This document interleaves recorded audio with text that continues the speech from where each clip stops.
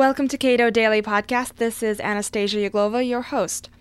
Today, Thursday, February 15th, the Cato Institute releases Michael Tanner's new book, Leviathan on the Right.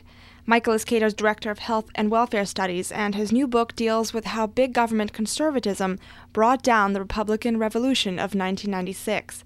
In conjunction with the book release, the Cato Institute is hosting a book forum this afternoon with comments by former Special Assistant to President Bush, Danielle Casey, and former House Majority Leader Dick Armey. Be sure to watch the forum on our website in real time or watch a video of the event if you can't catch the forum at noon. You're the Director for Health and Welfare Studies here at Cato, so what prompted you to write a book on the state of the Republican Revolution? Well, on all the issues that I cover for Cato, healthcare reform, welfare, even Social Security, I increasingly found that the really bad ideas were not just coming from the Democratic left, but from the Republican right.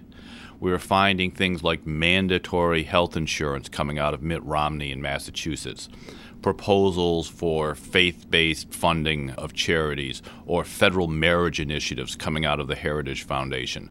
Increasingly, it seemed that big government conservatives were dominating the debate over social welfare policies. And then as I looked further into it, I found that the same big government conservatives were dominating the debate on so many other things, from civil liberties to education policy, and I felt that someone really needed to expose this. Okay, tell me a little bit more about some of the conclusions that you've reached in the course of researching this book.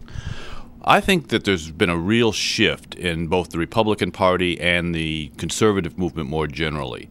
They've really moved away from the core of Reagan Goldwater conservatism, which was a belief in limited government, the idea that the government that governs least governs best, as Thomas Jefferson supposedly said, to a new type of conservatism that says we can use big government for conservative ends. It's a real ends justifies the means type of conservatism.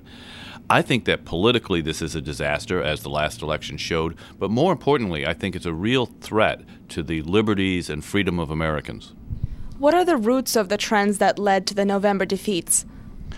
Well, I think it's a combination of a variety of currents that have been circulating in conservative thought, from the neoconservatives, who really were former Marxists and later sort of conservative Democrats and never lost their attraction to big government, at least in domestic policy, to the national greatness conservatives, represented by Bill Kristol and David Brooks and others who believe we have to have some great national purpose to bind us together as a nation.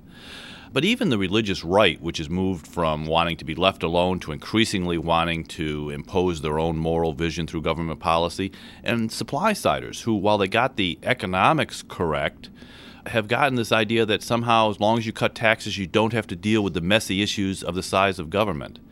And finally, I think we need to look at Newt Gingrich and the sort of technophiles who believe that almost any size of government is good as long as it's done with computers. They have this sort of belief that it's all about technology, not about people. There's strong evidence that without the support of the religious right, conservatives and Republicans would never have won in the first place. Well, certainly there was a broad coalition among Republicans for a long time that included both the religious right and social conservatives, as well as libertarians and sort of traditional economic conservatives. Both parts of these, I think, are important to the Republican coalition. The problem is that the religious right moved away from its roots, which was to say, keep government out of our lives so that we can teach our values to our children, to a position where they say, now we want to use government for our own means. That threatens to break up the coalition.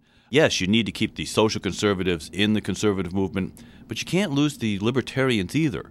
If you throw them out of the conservative movement, if you no longer have any room for economic conservatives, that bird's not going to fly with that wing only either. But perhaps these two groups, the libertarians and the religious right, are somehow fundamentally incompatible within the same coalition. What do you think? Well, they've managed to work together in the past. Or you had fusionism, that Frank Myers coined that term, or William F. Buckley, National Review, came together under Goldwater, came together under Reagan, and even in the original Republican Revolution of 1996. It's shifted now.